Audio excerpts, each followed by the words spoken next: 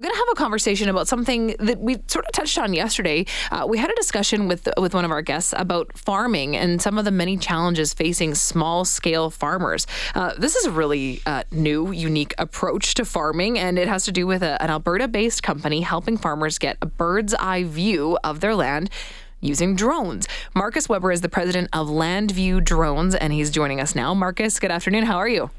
Good afternoon. I'm fine, thanks. Thanks so much for joining me and talking about this. Tell us a little bit about your company, first of all. What is Landview Drones? What are you all about? So we specialize on the use of drones in agriculture in every fashion. So we supply farmers when they need a thermal camera for finding cattle in the bush. We'll also do crop health mapping and more recently spraying applications by drone. So the drone actually applies product now. So how does being trained in using a drone help a farmer? How can this make things more efficient? So drones are being used in almost every industry and eventually will be used in pretty much every industry. It's just a different way of getting around that you don't have to use the ground anymore. So you can access difficult to access areas very quickly. So that's by far the most common use is just saving time.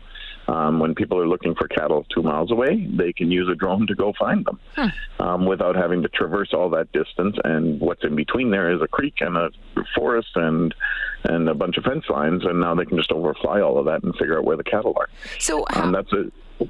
Go ahead. Sorry, no, I was just going to ask you, how does your training work then? I mean, is this something that's quite intensive? How do farmers get a handle on this? Yeah, we always spend 2 days training people. A big part of it is just the rules. So in Canada, since June of 2019, you need to have a certificate to fly any drone that weighs 250 grams or more, regardless of the purpose. So most of the recreational pilots that are out there flying drones should be certified as well. Transport Canada is protecting our airspace by making sure that people aren't flying drones where they're not supposed to. So we spend some time on that. About half of the time is spent on that, and then the other half is just teaching them how to fly manually. Our groups are, everything from 11 years old to 82, I think was the oldest person that we had participating. We teach them how to fly drones, and then on the second day, we spend a lot of time on how to actually use it on the farm to make money, save time, and really get into those more advanced use cases. So what's been the reaction then? That's a wide variety of people from 11 years old to 82. What's been the reaction?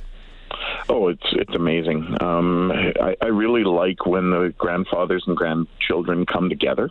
That happens fairly frequently, believe it or not. And we get a lot of people that have never passed an online test, passing the online test for their Transport Canada certification. So they're pretty proud of what they've accomplished just in terms of that. But they get some experience flying the drones and they can immediately see how that's going to be useful for them on the farm. The current one, if you started with saying you were talking to small farmers, the spraying drones are getting really quick adoption by small farmers.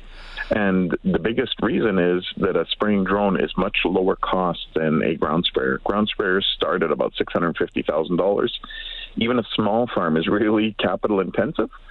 But a spraying drone is $40,000 and can spray a farm of 1,500 acres. Okay, I'm really glad that you brought that up because I wanted to ask you that question, but I was afraid that it was naive. If you can spray with a drone, or if you're even able to cover very much land with what a drone's able to carry, I mean, do you constantly have to keep making trips back to refill it? How does that work? Yeah, so today's drones do a good job of the spraying itself, but there's two things kind of stopping it from being large scale. One is regulations. So in Canada, we're really proud of our food safety. The Pest Management Regulatory Agency is an arm of Health Canada and protects their environment. And they're currently not allowing us to use pesticide products yet.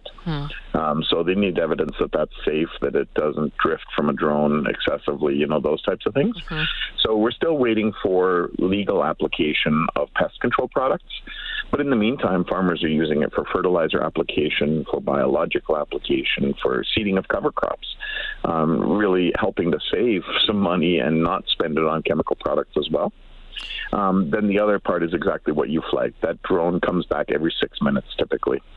If you're spraying at large scale, every 6 minutes you're refilling a 40-liter tank. So it's a busy job. It's not as as fun as some people would think flying a drone would be. It really is hard work.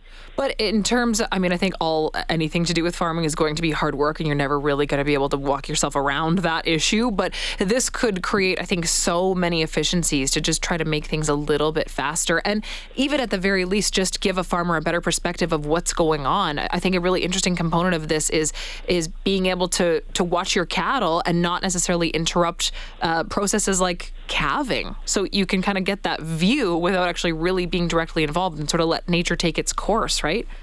Yep, exactly. And one of the other big benefits, too, is going to be that the adoption of spraying drones will significantly increase the amount of precision agriculture.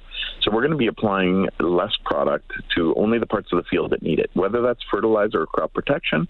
One drone can image the field and tell you where you need to apply a product and where you don't. So as far as the environment, it's going to be incredible for just reducing the chemical loading as well. Do you see it in a few years down the road, a farm operating without a drone? This seems like this would just be such a helpful tool, almost necessary. Yeah, absolutely. And the economics will drive that. And I always say on a farm, most of the time, protection of the environment and the protection of the farmer's wallet go together. And this is definitely one of those cases. Farmers aren't going to adopt drones because they're good for the environment. They're going to adopt it because it's good for their wallet, for the bottom line. And when things are good for the bottom line, they get adopted quickly. So I think the vast majority of farms 5 or 10 years from now will be using drones as a big part of their business. Well, good thing that you're the president of a drone company. Then the future looks awfully bright for you, Markus. Thanks so much for joining the show and explaining a little bit about your work.